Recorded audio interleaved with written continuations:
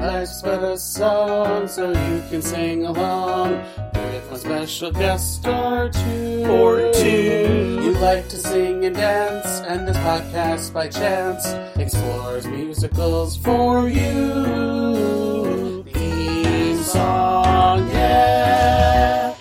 Hello, everyone. Welcome back to another episode of Life's But a Song, a podcast that likes to live in the land of musicals. I'm your host, John. With me today is a very special guest. She is currently the standby Glinda in Wicked. However, she originated the role of Patrice on Broadway in 13 the musical. It's Ali Trim, everyone. Woohoo! Hi. Wait, is the stage version just 13? Or is it 13 yes. the musical? 13 the musical. 13 the musical, yeah. I didn't know if they added the musical for the Netflix movie. That's why I was like, ooh, wait. Netflix, 13 the musical, the movie, the series. That sounds like it's going to be next. Yeah. So 13 the musical, the movie version, came out in this year, 2022. Screenplay by Robert Horn, based on the Broadway musical book by Dan Eilish? Eilish. Mm-hmm. And Eilish. Robert Horn. Music and lyrics by Jason Robert Brown, which I need to put a pin in that for a hot second. And directed by Tamara Davis. And according to IMDb, after his parents' divorce, Evan Goldman moves from New York City to small-town Indiana. As his 13th birthday nears, he must master the complex social circles of his new school and win friends by turning his bar mitzvah into the coolest party ever. I swear I can read. I just don't. It's just like... Quentin, you're looking to make sure you don't miss any syllables, any letters. Yeah, because, like, that's a lot of words for this is. It's fine. It's early in the morning. We're still having our coffee. We're still waking up. Okay, so I only know Jason Robert Brown from, like, Songs for New World, the last 5 years. This is wild. Because those are, like, ballady, very emotionally driven songs. And then, at least for the movie, because also, I've never seen the stage version. So this is... Oh my gosh. So I'm going to refer to you a lot for this. But yeah, I got you covered. I know the stage version well. Oh, I'm so glad. But, like, these are, like, top 40s bops. Like, all of the songs. Yeah, and they have I feel like you can really hear him in the groove of all of these songs. Like, you can hear the pulse of the music has this, like, just this groove to it. But also, I did not know any of Jason's work until 13. Like, I was a child when I was introduced to 13, and that was my introduction to him. So it might be like my lens of him starts with the groovy bops and then spreads into these, like, dramatic, beautiful ballads, just because that's what I heard first. But it's I know that people probably are surprised by, like, these bangers, these, like, radio hits. Opportunity. So good. So Opportunity was in the Broadway version, but was cut. And I was so happy to see it back in the movie. Oh, yeah, I did. Okay, so the Wikipedia page does have all of that. There's also, like, 10 songs that they cut from the show, but they added 2 for the movie. Yeah, there were a lot of changes. And I'm sure that some things just didn't translate on screen. But, I'm personally have lots of feelings about it, and I'm sure people who saw the movie knowing the musical also had strong feelings. And honestly, I'm sure that Jason and Robert and Dan had strong feelings about it being cut too. Nobody... Yeah, well, I mean, like, Robert was obviously part of the process of writing for the movie, so at least it wasn't, like, handed to a new group of people to write and edit and butcher in some cases. True, yeah. I'm not gonna lie, and this isn't just because it's you here. I feel like they've done Patrice dirty in the movie. Oh man, we'll get into it. Okay, we'll get into it. But I think so too. Well, let's talk about the show for a hot second. Just a little background information because I didn't know this, and I'm very upset with myself that I didn't see this. I mean, I was in my 20s when this came out. So, Mhm. because it premiered, the world premiere was in January 2007 in California, and then it moved to the Norma Terrace Theater in Connecticut, presented by Goodspeed, and then it Mhm. went to Broadway in 2008. However, I believe in all three of those productions, it was all teens, like teen actors, even teen band. That's what Yeah. they're saying. Yeah, I joined the show when it was in Goodspeed, Connecticut. I auditioned in California before they did their production out of town, and then I went with it to Broadway. But yeah, it was all teenagers. I was 13 at the time, and I think like the majority of us were 13, 14. Obviously, because it was developed over the span of a couple of years, some people ended up being a little bit older by the time we opened, but the Right. band was all teenagers as well. And they were fantastic. They were incredible musicians, and you wouldn't know by listening to the music. You would not know that they were kids doing those guitar solos and playing those crazy Jason Robert Brown piano licks. And like I know for when musical movies are created from like the stage version, they add more instrumentation, more like they can do more because they have the time and they could always, cut, paste, and all this. So is the music that much different from the stage version? No, I mean, I think the music all sounded really familiar, and there were some elements that it was almost like I could hear they took pieces of songs that were not in the movie and that I did recognize from the different variations of the stage musical that then turned into like other elements. It was like they morphed. They took pieces of Jason's music and turned it into something fresh and new for the movie. Even if it was just like the background of the scene, the instrumentals behind a scene that was going on, I was hearing little melodies and little pieces where I'm like, oh, that song, there. It was very sweet. It was very fun, and like the song with the mom with Deborah Messing and Eli Golden, I think. Yeah. That song was a new song that was written for the movie, but Right. was very, very reminiscent of a song that was cut from the musical called Being a Geek.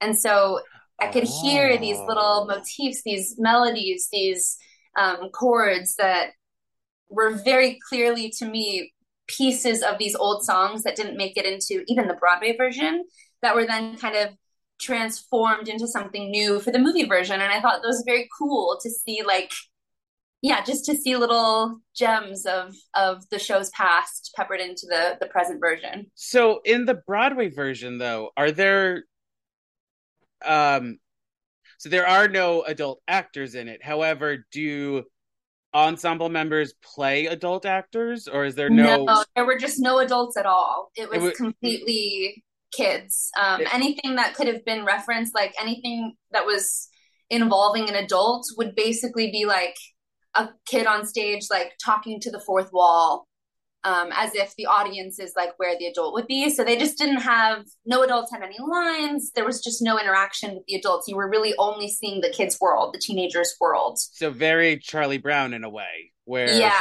yeah. And that obviously, it makes sense why that wouldn't translate on screen when you can just have adults, and it added something really realistic. It gave you a really realistic glimpse into what these kids' lives actually look like. And I thought it was very fun. I thought that having the mom and the dad and the grandma, I thought it was very fun. And and Josh Peck Josh was Peck very, yeah. because there's at the end when they sing what's that song? A Little More Homework. It's the rabbi, not the rabbi, the bar mitzvah scene, and like you just see all four adults behind Evan. And I was like, that's it.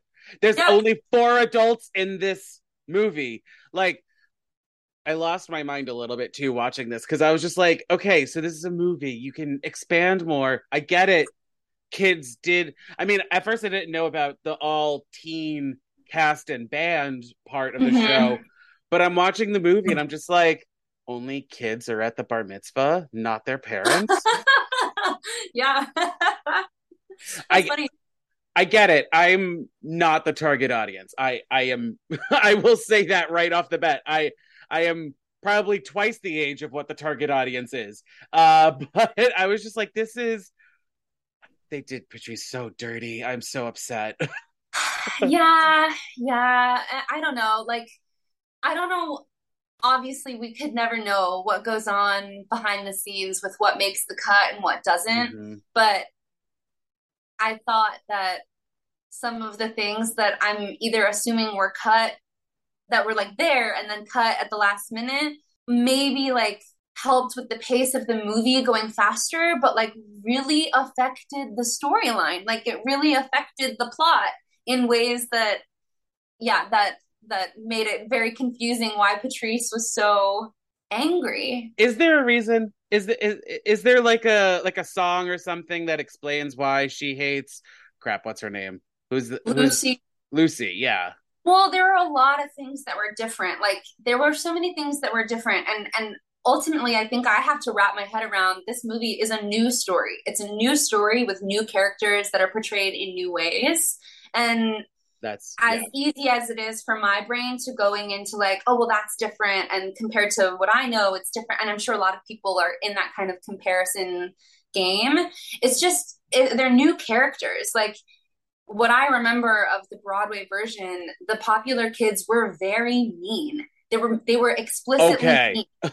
And in this movie, I'm watching thinking that they've written these characters like no one's particularly mean. Everyone is truly justified in where they're coming from. This version of Lucy was ignored by her best friend the entire summer, and then she finds out that her best friend Kendra has been it's not that she couldn't text Lucy if she wanted to, it's just that she chose not to. So Lucy's frustration is justified in this movie. And Yeah, but Kendra, she goes to the extreme. she goes to the extreme. It's just like in the Broadway version, Lucy's character is just cutthroat mean. Like there's name calling, there are words that can't be in this Netflix version because it's not appropriate enough for a kid friendly audience. A lot of the meanness of the jokes of the show couldn't be. I mean, this is my guess. Couldn't be put into this family friendly movie because in a Broadway show, you're not bringing a 5-year-old to the theater. You're not bringing a 7-year-old to the theater necessarily. True. You're bringing a kid who's old enough to justify paying a $100 ticket for, and they're going to maybe be able to understand and handle some of the jokes. Also, some of the jokes of 2008 right. were different than the jokes you can make in 2022. So I'm sure that that was going on in their mind too. And I think that all makes a lot of sense to me. But one effect of that is that the kids that were supposed to be the mean, popular, mean kids just didn't seem that mean to me. They seemed really cool and creative. Chill, yeah. And like friendly, and they just want to have their first kiss, and it was so fun. And I'm like, why is Patrice mad at them? We don't really get a sense of what happened to make them and Patrice not get along. And go ahead. I was gonna say to kind of like compare it to another show, Follow Me on This Train. So in Heathers, the musical, they have that one song, Kindergarten Boyfriend. And I was expecting that kind of song for Patrice in this movie, where it's like, why do you not like them? Were you all friends? And then all of a sudden they were, Lucy was like, I'm going to be popular. Peace out. You know, because that's to me, what we grew up watching in teen movies is that there's always that moment where it's like, oh, it's justifying the disconnect between right, them. where one of them was like, hell, even in the recent season of Stranger Things, like Lucas wanted just to become popular, so he hung out with the basketball kids and everything. Like, I was waiting for that moment, and it never came to be. Yeah, I think part of it in the beginning, like setting up the storyline in the theatrical version of the show, there's really a standoff. There's really like the popular kids, Lucy included, and Brett, all of them kind of saying to Evan explicitly, if she's coming, if Patrice is coming to your party, we're not coming. Like they're very explicitly saying she is not cool enough. We do not like her. You get to pick. It's us or her. And the popular kids are the ones that put that choice on Evan, not Patrice. Oh, yeah, because Publicly in front of the whole school, Evan rips up Patrice's invitation and chooses the popular kids over her. And to me, that justifies a lot of that's Patrice's anger as, you know, towards Evan for like, you humiliated me, you disrespected me, I showed up as such a good friend for you, and then this is how you act when push comes to shove. That's really, it justifies her frustration. And then also in the musical version, there's a song that was there that was not included in the movie called, I think it was titled Terminal Illness. yes. And very explicitly, Evan using Archie's terminal illness to Evan's own advantage, saying, you can get pity from our parents because no one says no to a boy with a fatal disease. That was one of the lyrics. That was like the main chorus. And that's how they get the tickets to the Scary Movie, is that Archie says, oh, it's my dying wish and I want to go to the movie. And that's how they do it. So even that, in the movie, we see Patrice's anger is, Evan, you're using Archie to your own advantage.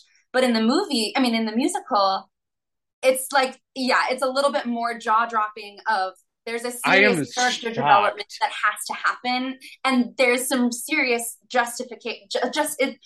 Patrice's anger is absolutely justified, and then it all culminates with this song, "What It Means to Be a Friend," where it's the classic JRB ballad that That's not even.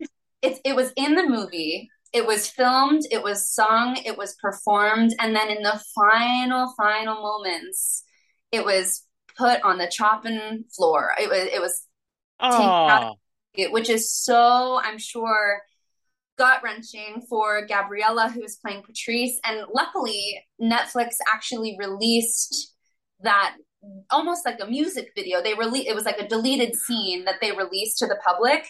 So I've seen it. I've seen her performance. She's beautiful. She sings it so beautifully. She portrays the emotions so beautifully. And that's just how it goes sometimes with movie editing. But so much of this story of the buildup of why Patrice is so angry, why she has this sense of right and wrong and justice needs to be served, and then why in the movie she is the one to kind of tattle on the whole Scary Movie situation. We only are getting I thought we're only getting part of the picture in this movie. Yes. And yes. I work really hard to like remove what I know, like the backstory that I know from previous versions, and let the movie speak for itself and tell its own new story. Do you know what I mean? Like, yeah. It's not fair to the movie to be bringing in pieces that were intentionally removed from the movie. It's a new story. It's just a new story. And so just text Robert real quick and be like, yo, Robert, what did you do to my character? What did you do to Patrice? Like, what's up? Well, yeah. And, I'm sure like the Netflix producer side of it, like whoever the producers, I'm sure they had a lot of this say too.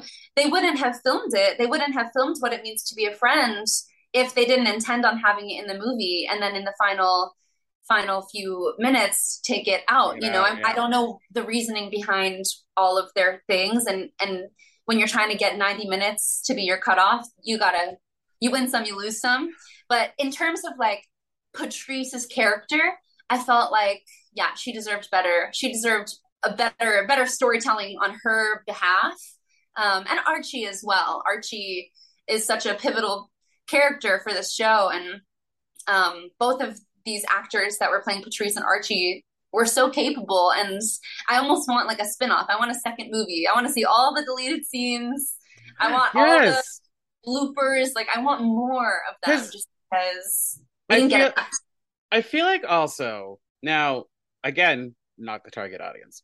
I feel like also a lot of what is said and sung, basically, and how they're basically, the kids are great, but I feel like they're saying words that adults think kids are saying these days, or that what kids want to hear, and then they are directed in a way as adults think kids would act. I don't know if it was different for the stage version, but like a lot of what they say, I'm just like, you're having an existential crisis and you're 12.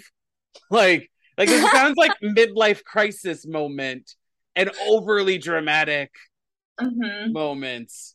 Yeah, I mean, I don't know, because I also think that when you're 12 years old, things do feel that dramatic. Things do feel that Oh, emotionally, like the stakes feel so high, even if it's a first kiss or it's your, like your parents' divorce. I do think that the stakes are so high for kids because they're not thinking about paying their rent. They're not thinking about, true. getting their dentist appointment because they haven't gone to the dentist in 6 years. They're not thinking about like the things that take the focus of adults' brains in terms of these are the most important things. All they have to think about is their own experiences of connecting with friendships or learning about romance, learning about who they are, learning about self-expression. That's all they're doing. I mean, they're also, I guess, like learning in school, Right. but Yes. or like practicing their hobbies. Like, I don't know, what else are kids doing? So of course the stakes are going to be so high. It's all they have to think about. It's all But they have to do. but don't get me wrong, these kids are stupidly talented. I can't wait Oh to yeah. see their futures. And also, Jamal Sims is the choreographer. Like, Holy cow. what? Like, okay, Really blown away. okay. I hate to keep comparing it to the stage show, but like, I have never seen it, so I have no frame of reference. Was the choreo like that hardcore as it is? No. I mean, the Like, choreography was great. But like when they I when was go in ahead. and I've been waiting, like when they're on the staircase in the movie, I was just like, this is wild. I love all of this. I love that because this is like classic um musical theater moments Yeah. happening, and I live for this. Yeah. And that's something that I think is so special about having a film medium to tell the same story is that you can communicate certain things on film that you just can't communicate in the same way on stage. And I don't actually know, like I didn't ever like pause the screen to count how many bodies were on the screen at a time, but we only had 13 of us in the show. So you have a giant Broadway stage Wait, and wait, you only wait, have wait. 13 people. There's 13 kids in 13 the musical, and they're all supposed to be 13 years old. Got it. Yes. Okay. Yeah. If I remember correctly, that is what we were working with. And then when you remember that one of the characters on stage is in crutches, one of them, me, is not like not me, but Patrice, I mean, is not on stage for most of these big dance numbers because she's not a part of that. Evan is the one standing and singing somewhere else. So that puts you down to 10. You've only got 10 bodies to fill a full Broadway stage for 1,000, 1,500 people. You're not going to get that same like bam effect of seeing a swarm of kids do this fierce choreography. And that's something that's so satisfying to watch in the movie is these talented kids that I could not have even dreamt of dancing the way that they were dancing when I was 13 years old or today for that matter. They were giving so much talent in that choreography. And when I want to get her name, I want to find her name. Lindsay Blackwell, who plays Kendra, what started wailing. I was just Holy like, cow. I Yeah. was I want to see her in every role now. I want to see her as crap, what's her name in Company, Ladies Who Lunch. I want to see her do that. I want to see her I want to see her do Defying Gravity. Yeah. I want to see her act opposite you actually as Elphaba. Yeah. Like I'm ready for any of these kids to like take over Broadway or Yeah. musical movies or something. I don't know what it is like kids these days are so talented. I'm sure kids have always been talented, but I was watching this movie thinking the same thing, thinking like, "Oh my gosh, these performers have it all. They're giving great acting choices, phenomenal vocals, and really complex and beautifully crisp choreography." And you They're, have to remember too, this was filmed during COVID. yeah. So to And have auditions during COVID too. I don't even know if anyone had in-person auditions. I think it was all probably virtual. So there's a lot of trust you're putting into. I could be wrong. Don't quote me on that. But I I think mean the audition happened in 2020. that makes a lot of sense because like they probably or they were like final rounds may have been in person, but like sending submissions was probably all by tape and everything. And it's like Yeah. and like that's the other thing too I really appreciate about this is like they filmed this also last year when we were kind of learning more about pandemic and everything. So it was I mean, you Yeah. can't tell. You cannot tell.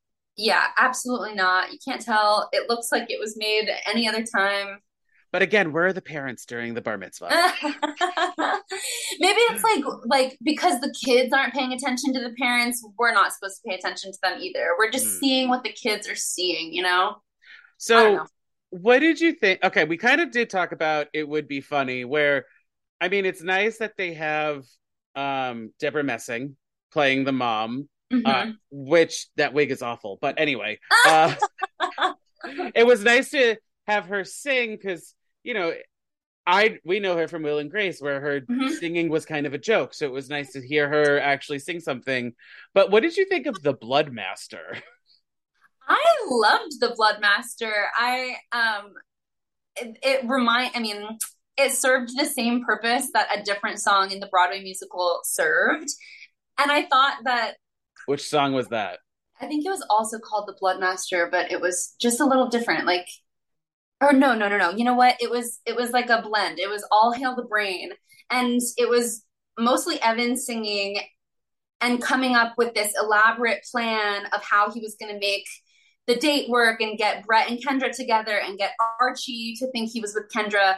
And he was going through this elaborate plan, and then he was imagining the success of like, oh, when I do this, everyone's going to love me. It's going to be amazing. But it was all in his imagination, which is maybe why they Oh, decided not to put that in the movie because we're in a realistic world in the movie and an imaginary scene isn't going to work. Like on stage, we had the cheerleaders coming out with big feather fans, like fanning him and lifting him up and praising him, and everybody loved him. It's his imagination of, I'm going to be so popular and everyone's going to sing, All Hail the Brain. He was called the Brain, his like nickname. And so anyway, it served the same purpose in terms of like that song in the Broadway musical was him coming up with the plan for how to make it all work. And then the Bloodmaster in the movie is still him saying, I have a plan. Here's what we're going to do. We're going to go to the movies. We're going to have a scary moment. We're going to sneak in. And you also still get the same moment of Lucy being like, wait a second. I don't want this to happen, which was a different melody. It was a different yes. musical moment. But I was also with Frankie, the girl playing Lucy in this, when she comes in hot with hold up, I don't know all the words. I mean, her vocals just coming in. I was so into it. I was so into this new song. I And I mean, thought catchy, you know, all of Jason's songs are so catchy. well, so okay, so the lamest place in the world, which Mm-hmm. is Patrice's song. Um, I'm confused in the movie because I I can't tell if it's all just like her thoughts, but like they're doing other things, or if it starts off like they're in this musical world and then it ends up it's just her inner monologue at the end of the summer. You know? Hmm. Yeah, I kind of see what you're saying. Because you definitely get a lot of like, here I'm actually showing you around. And then you also Right. get a bridge of like, you're completely exotic, intellectual, neurotic. Like it is kind of hard to tell how much of this is And then it what kind of she's saying. ends and then it kind of ends with her being like, "Oh, he's cute." Yeah, well, that's also a difference from the movie is that with her and Evan, all we see ever is friendship. And in the Broadway musical, there was a little kiss. There was a little romance underneath the there Oh. too.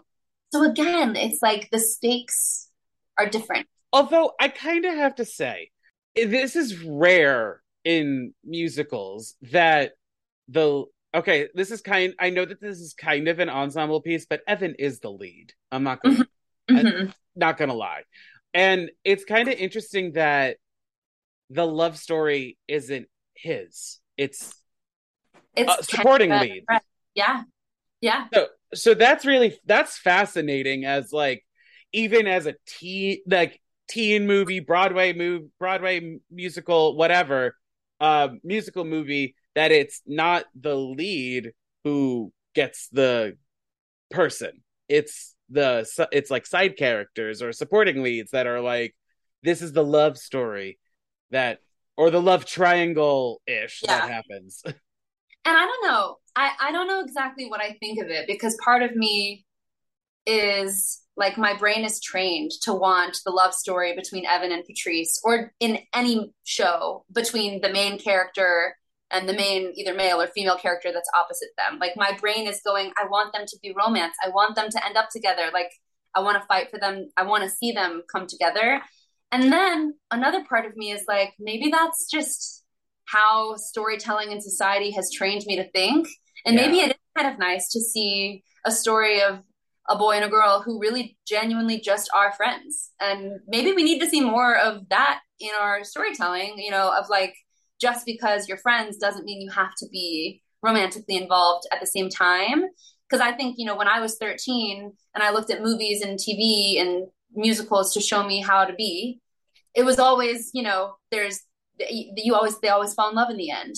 And so maybe there's something to be gained from seeing a genuine friendship that stays at a friendship, because that's what the relationship is. Because like now talking with you, I'm having like different feelings about this movie.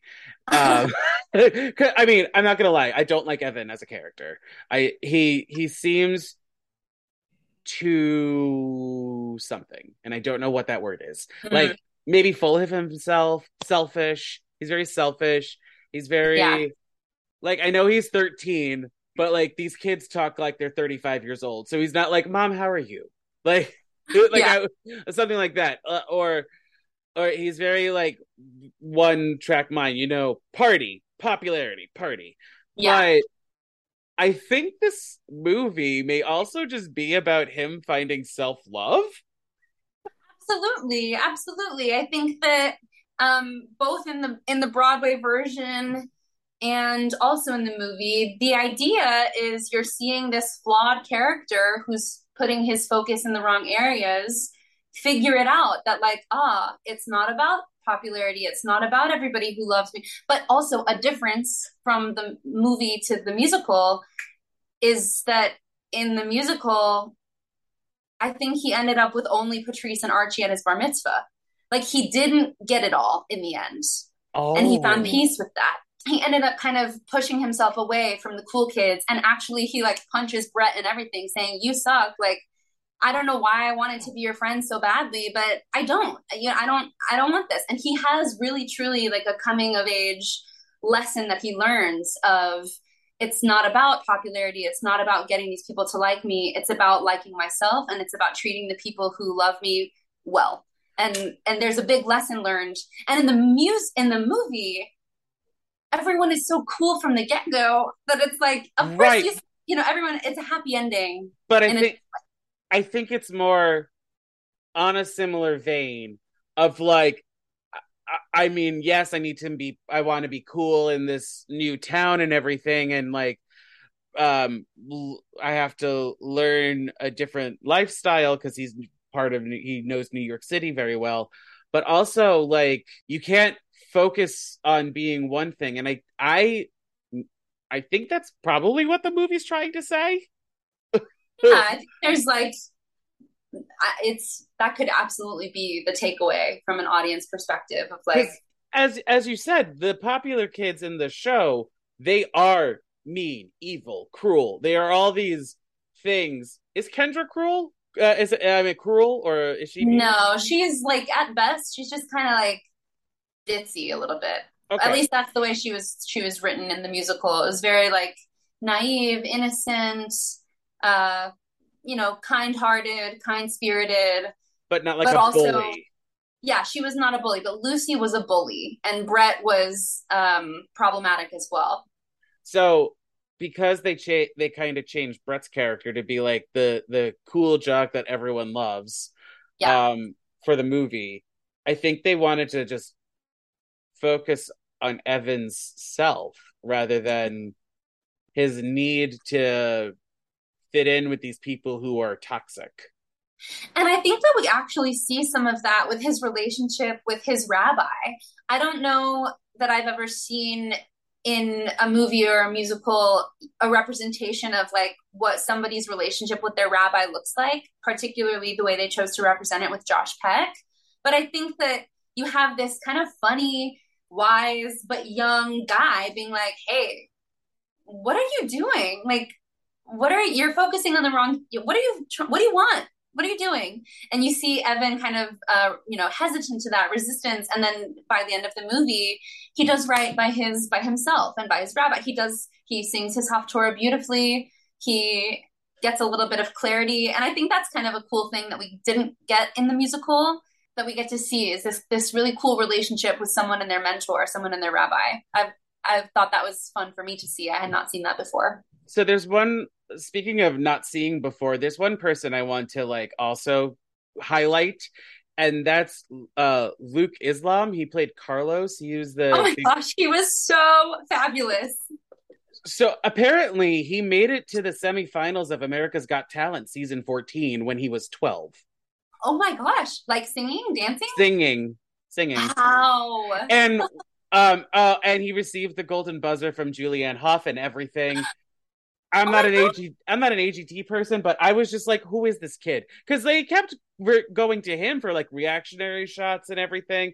Yeah. And also what I really appreciated, because like I'm a bigger guy. I've always been a bigger kid.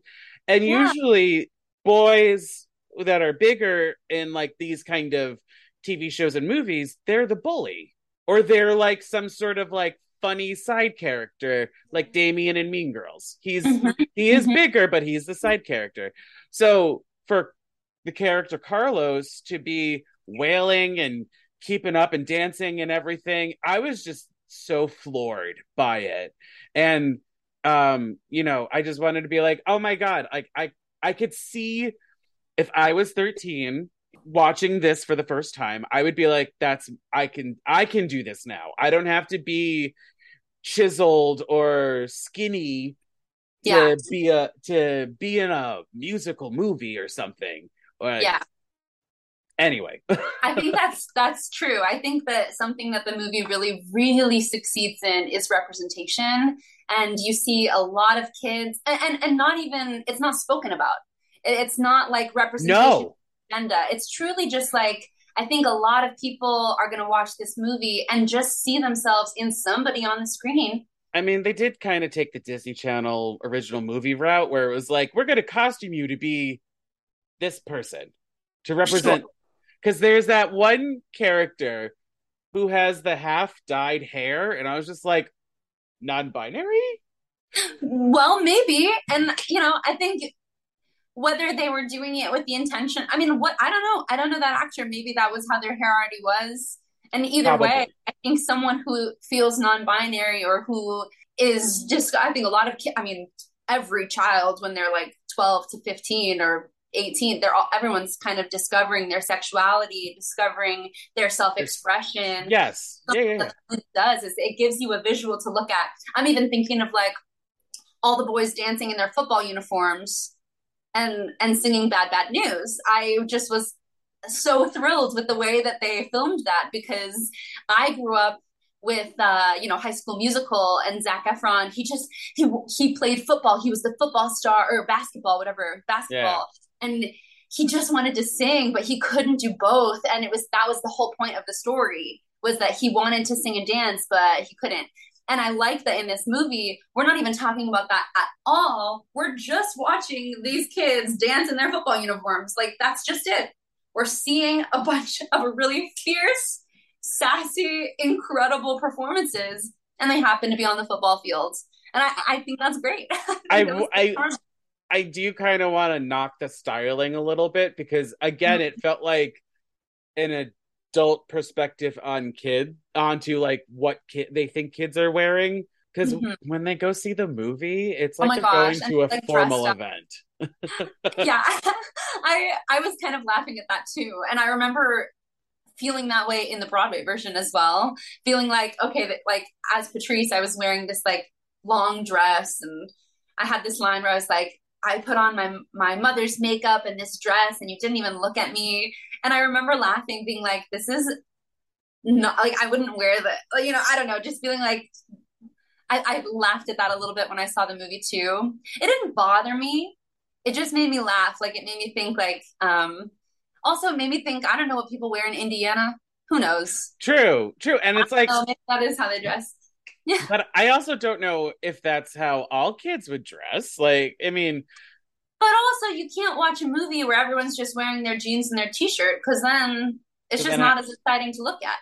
because then how are you going to sell products at like Well, stores and everything? Because I mean, you have sure. to think about it too. Like they would probably because didn't High School Musical do that where they had like a fashion line at like Target or Walmart or something where it was like accessible for everyone.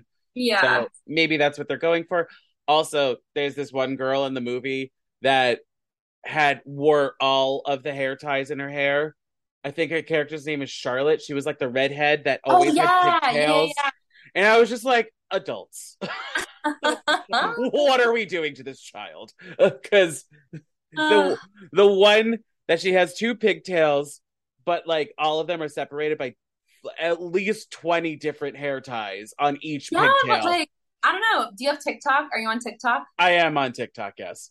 I don't know what your For You page looks like, but every now and then I'm getting Gen Z hair tutorials or makeup tutorials, and you know, I've seen the Okay. little pigtails split up with all the hair ties. It makes Yeah, me think maybe I am an adult and I am, out of touch with the kids.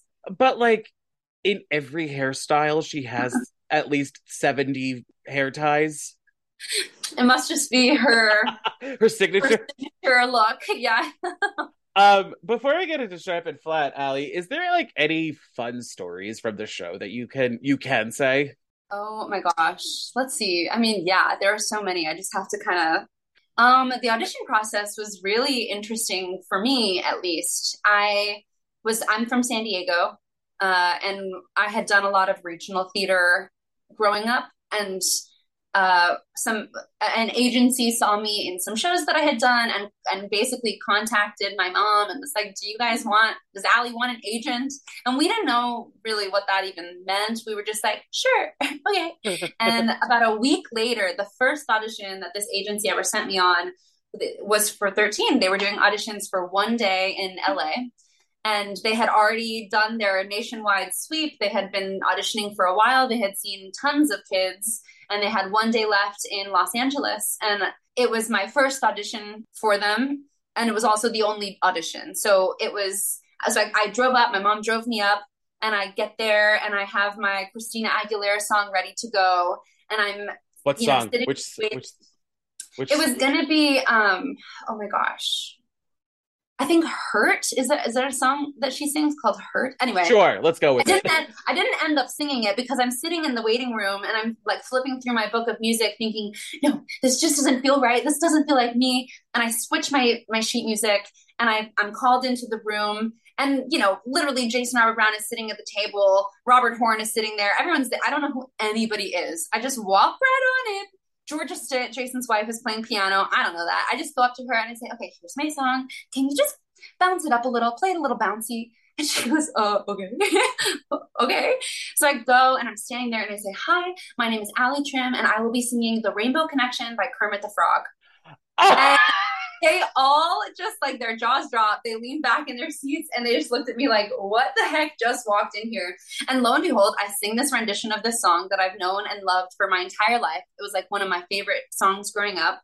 And because of that, because of how much I loved it, I got into it. I was doing some riffs. I mean, I sang the heck out of Kermit the Frog, and they really responded. They liked it. They were tapping along on the table. And after that, they basically said, "Okay, can you stay? Can you stick around for what was essentially callbacks?" They were like seeing everyone all in one day. So I stuck around. They gave me the sheet music for What It Means to Be a Friend. And someone else that was also auditioning said, "Here, I have a demo of the song you can listen to." So I just luckily was able to like listen to the song and learn it kind of on the spot. And I went back in for my callback, and they had me sing the final, like the bridge to the end of What It Means to Be a Friend. And I sang it once. They said, "That was great. Let's try it up a step." And I sang it again. They said, "That was great. Let's try it up another half step."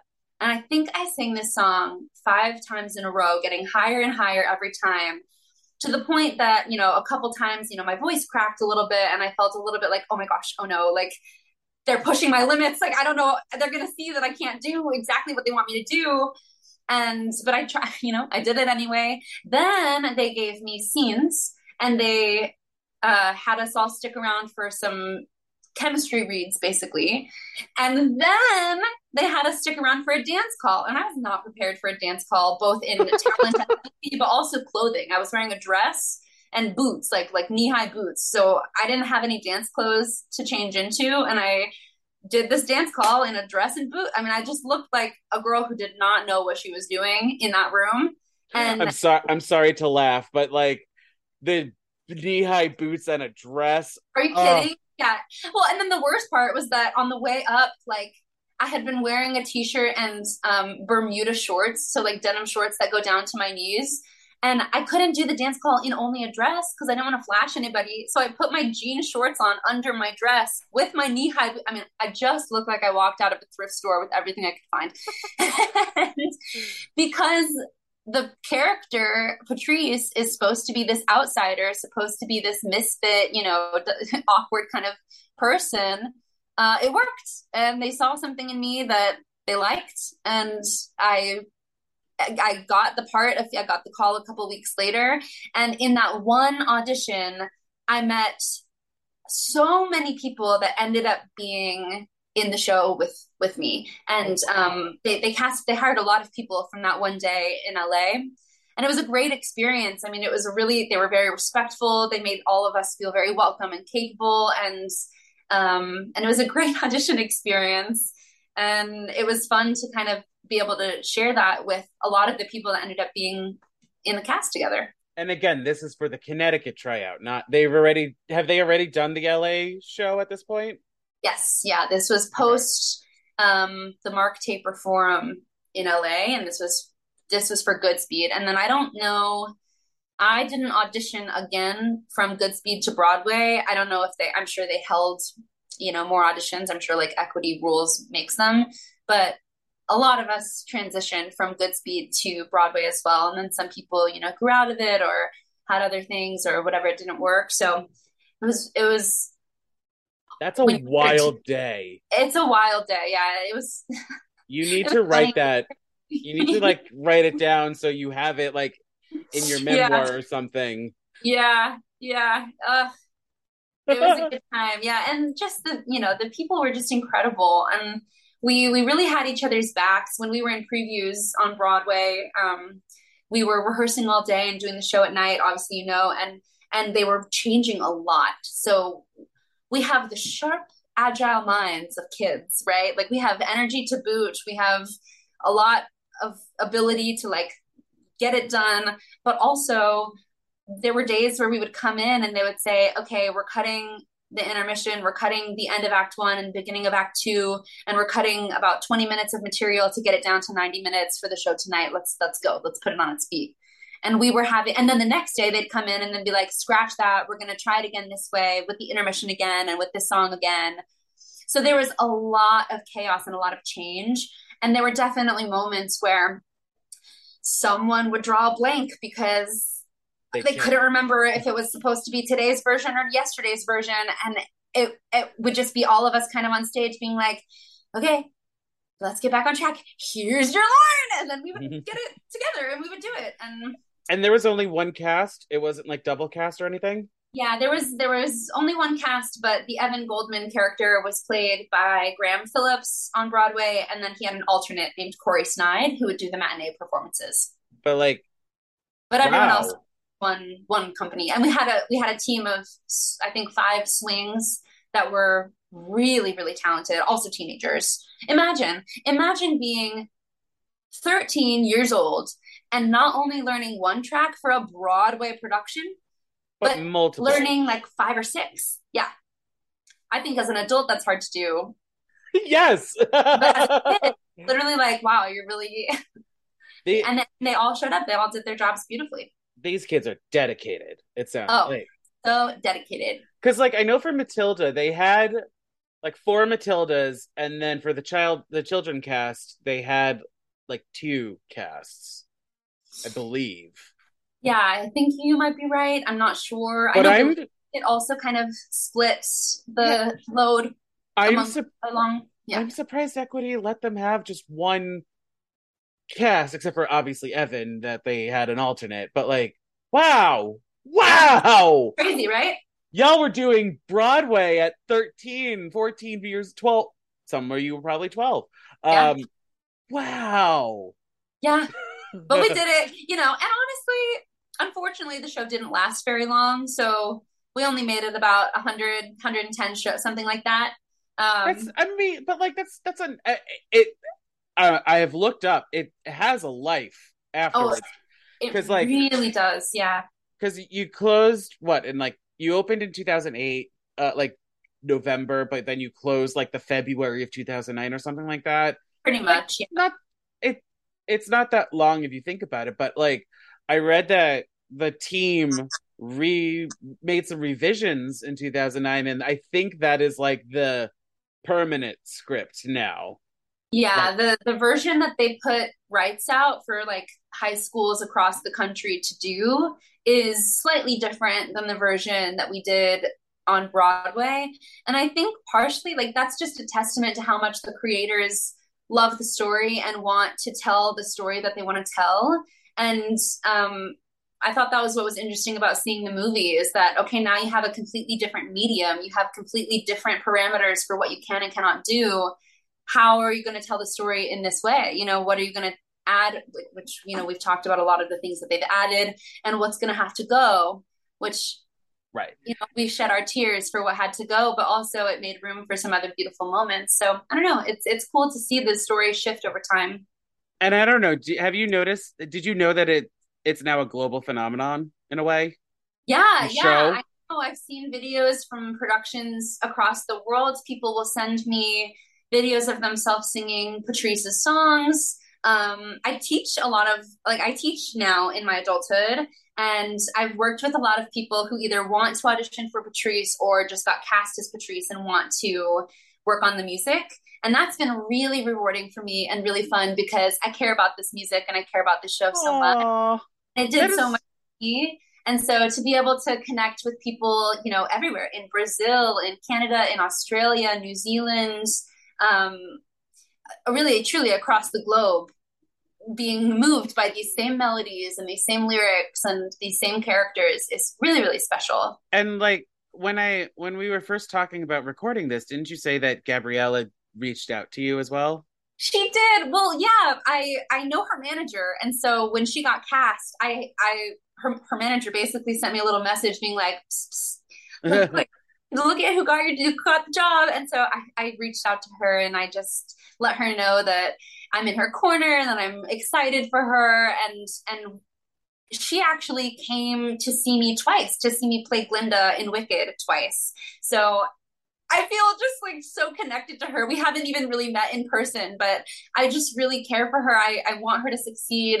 I can only imagine what her experience must have been like, both creating the movie and then seeing the final version of the film.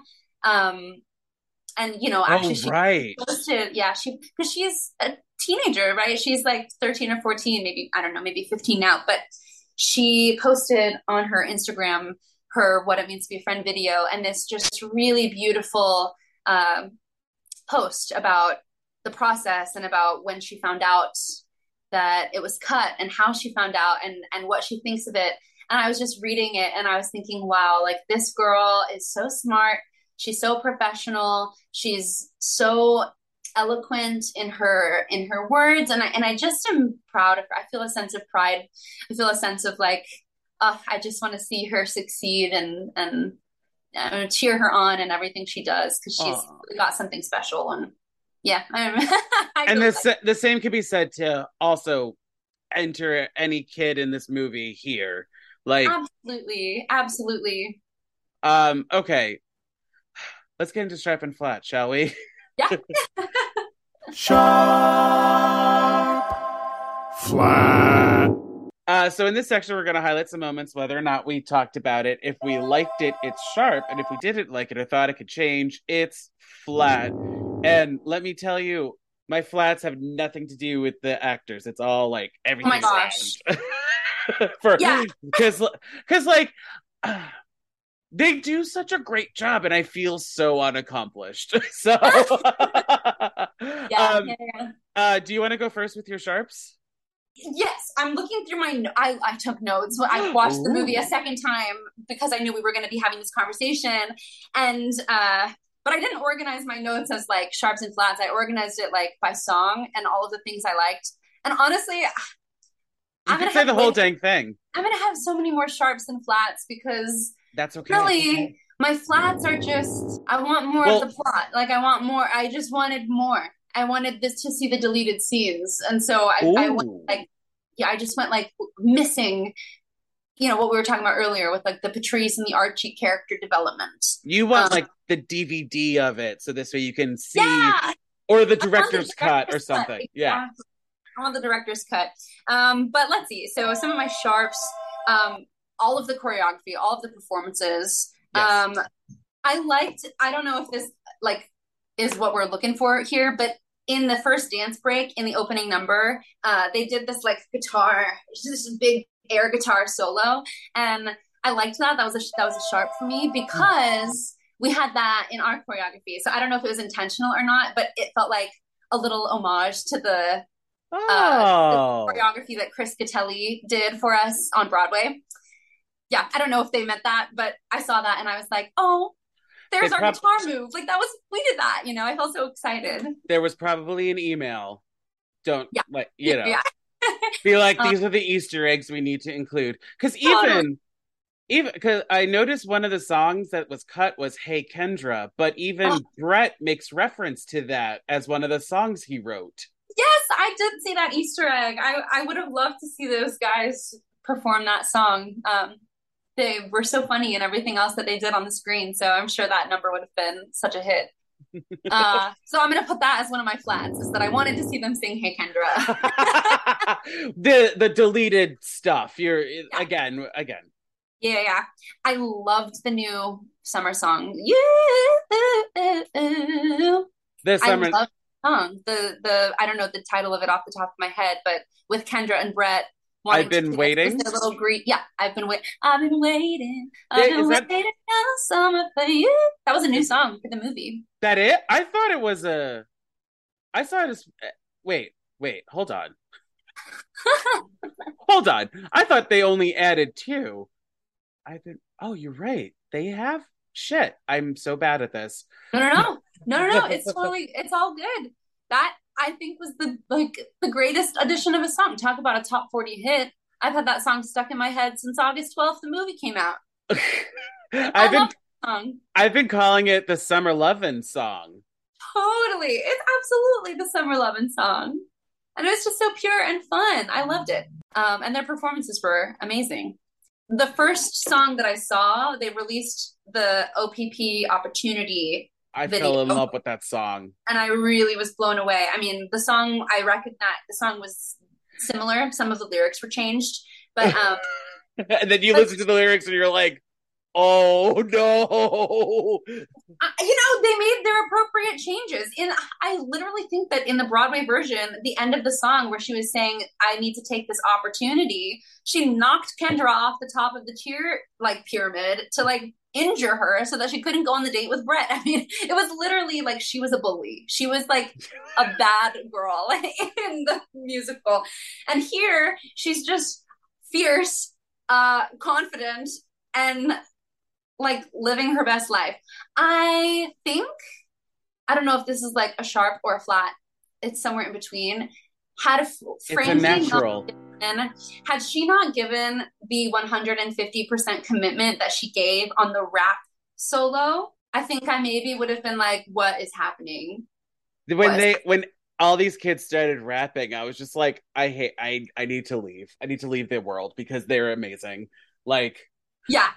not only can they I sing and dance and act, but they also are rapping and it like works. That's what I'm saying. It works, and I think it works really because of Frankie's performance. Like she killed it, and I could see her in Hamilton. yeah, totally. I could see her in anything. I could see her. I could see her in Elphaba. I could see her in But like Hamilton. I could see but her, like but like see but her because of singing Stars and Ships or whatever that song is where it's like the really oh my fast gosh, rap. yes, yeah, Yes. yeah. Okay, so she impressed me in that. I liked it because of her performance. Also, I literally have it written down as in the Bloodmaster. I wrote in all caps, hold up. Lucy's solo is fierce. And then I also have in all caps, that's right. Whatever. I don't know the melody. Cassie's solo. I think the character was Cassie, but I don't know who the actress's name was. Anyway, all my sharps are just these kids are singing their faces off, and it sounds so good. So, I have a flat. oh well, let me do my sharps first, and then we'll do the flats. Okay, So okay. I agree with you. Jamal Sims' choreography slaps so hard, as well as the music. Like I wasn't expecting this, and again, I like lost my mind because I watched it twice, and the second time I was just like, "This is Jason Robert Brown music. This is Jason Robert Brown music. I don't understand how this is how he wrote this and the last 5 years Yep. around the same time." Like, Yep. Crazy, right? because there are other composers, the laundry list of composers that like they borrow the same melody or they you could tell it's a their show, but like I I would have thought this is probably Lin Manuel Miranda or Right. something. Um, I also sharped the fact that they cast actual people of the age or Yeah. around the age of 13 Yeah. because like we're so used to like Grease where they're in their 20s or 30s, and then High School Musical where they're clearly like almost 20, but these are kids. I think Brett maybe like 16. I don't know. Yeah. But like he works as a 13. I mean, he's probably not. He's probably just a really tall 13-year-old. Who knows? Mhm. I also God, the music slaps so hard. Like Opportunity is Yes. great. 13, the song is great. The actress who plays Kendra sharping all the kids, Yeah. but like when she wails in what pick a song. You have to look up. They also released an extended version of Getting Ready that features her and features Stop. her, Lucy, and Brett. What? Because Stop. some of that was cut for the movie. Again, I don't know their reasonings why. We just had to push the story along. But they released the extended version, and it's really good. They sound and they are just really, really good. I will be digging on YouTube later. Yeah. And this one line, I laughed so hard at it both times. I'm sharping the line. I'm getting notes of jalapenos and bowling shoes.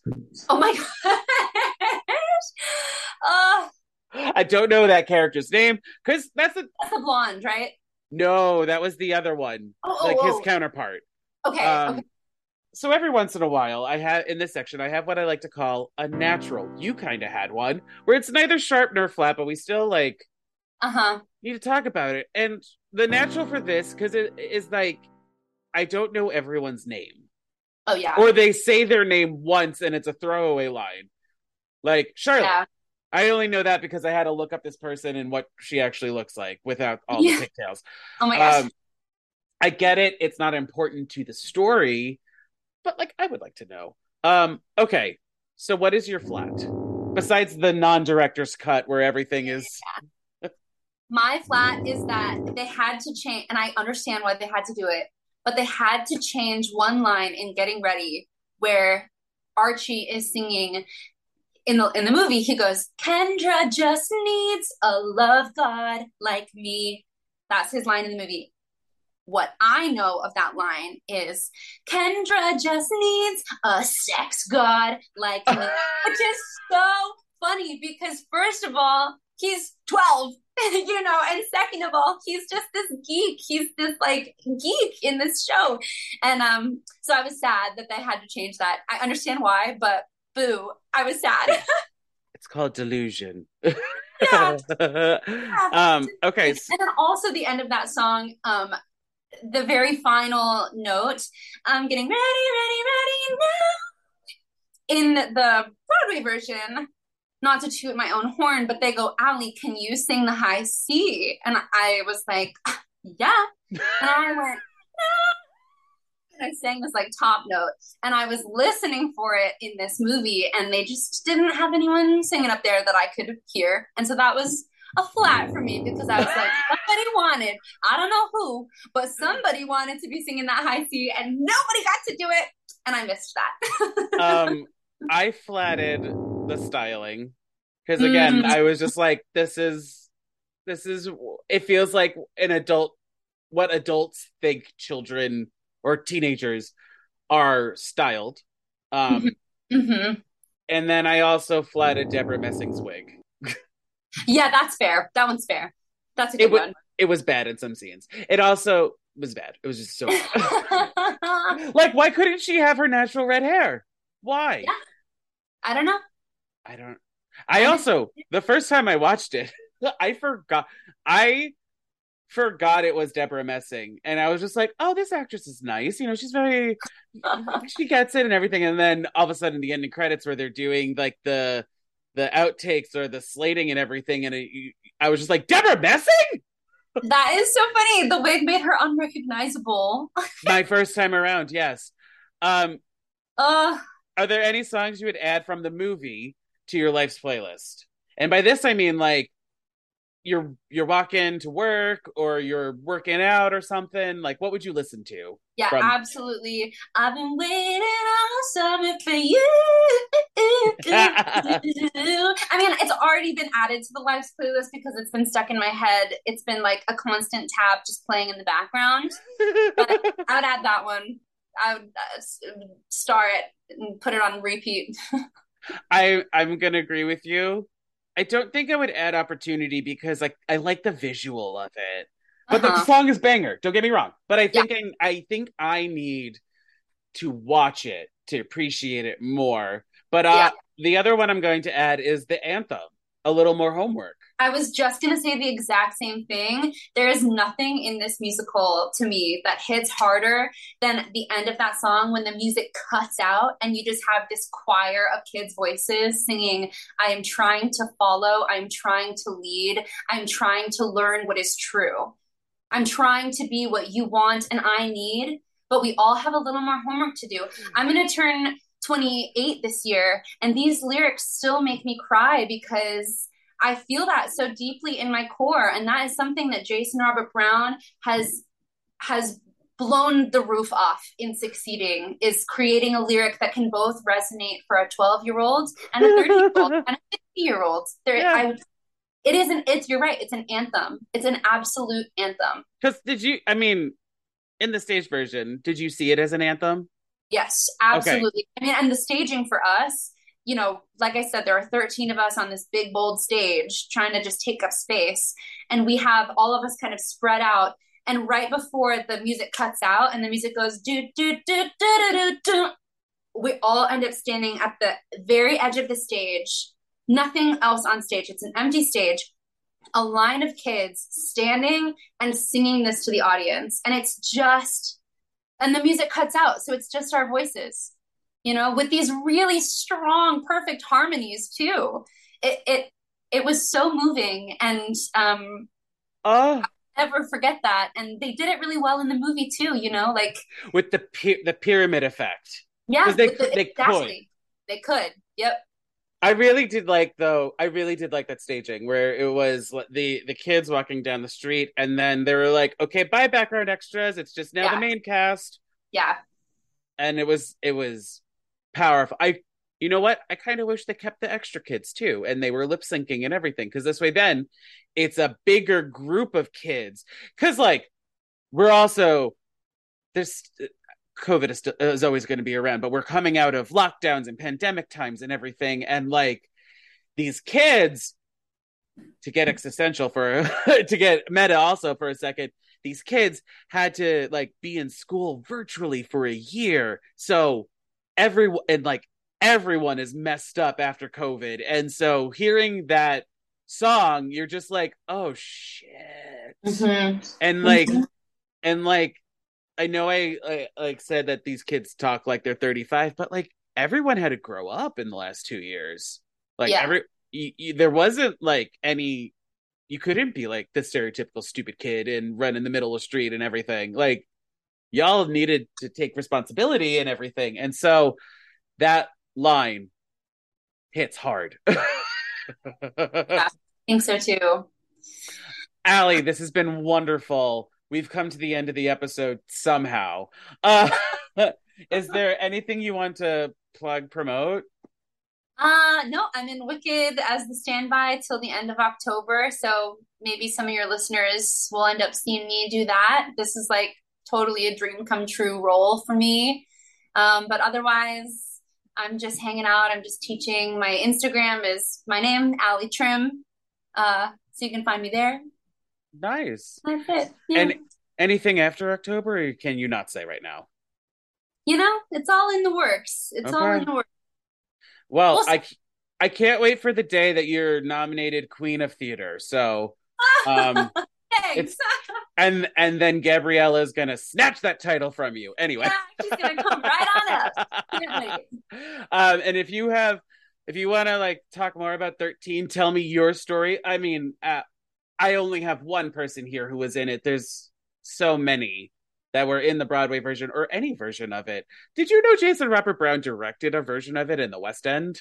That was a super limited run. Yeah, I wish I could have seen it, but they made an album for that too, I'm pretty sure, and that's on Spotify that people can listen to. And which one was it? I this episode's never going to end. Sorry. He and Dan actually wrote the novelization, which like this movie took elements from. So yeah, very fun. So I'm intrigued. I may want to read the book. I don't know. If you have a copy of the book or can tell me where to get it, you can email me at buttasongpod@gmail.com. I'm also on Facebook, Instagram, Twitter, and TikTok at buttasongpod. I got nothing. This is great. And if you want to be part of the next episode's conversation, we're going to be talking about the Harvey Girls.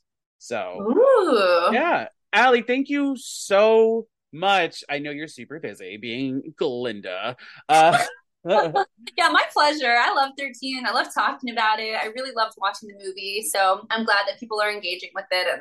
And I hope your listeners watch the movie, love it, and then watch the bootlegs online. It's on it's on Netflix. So keep watching it.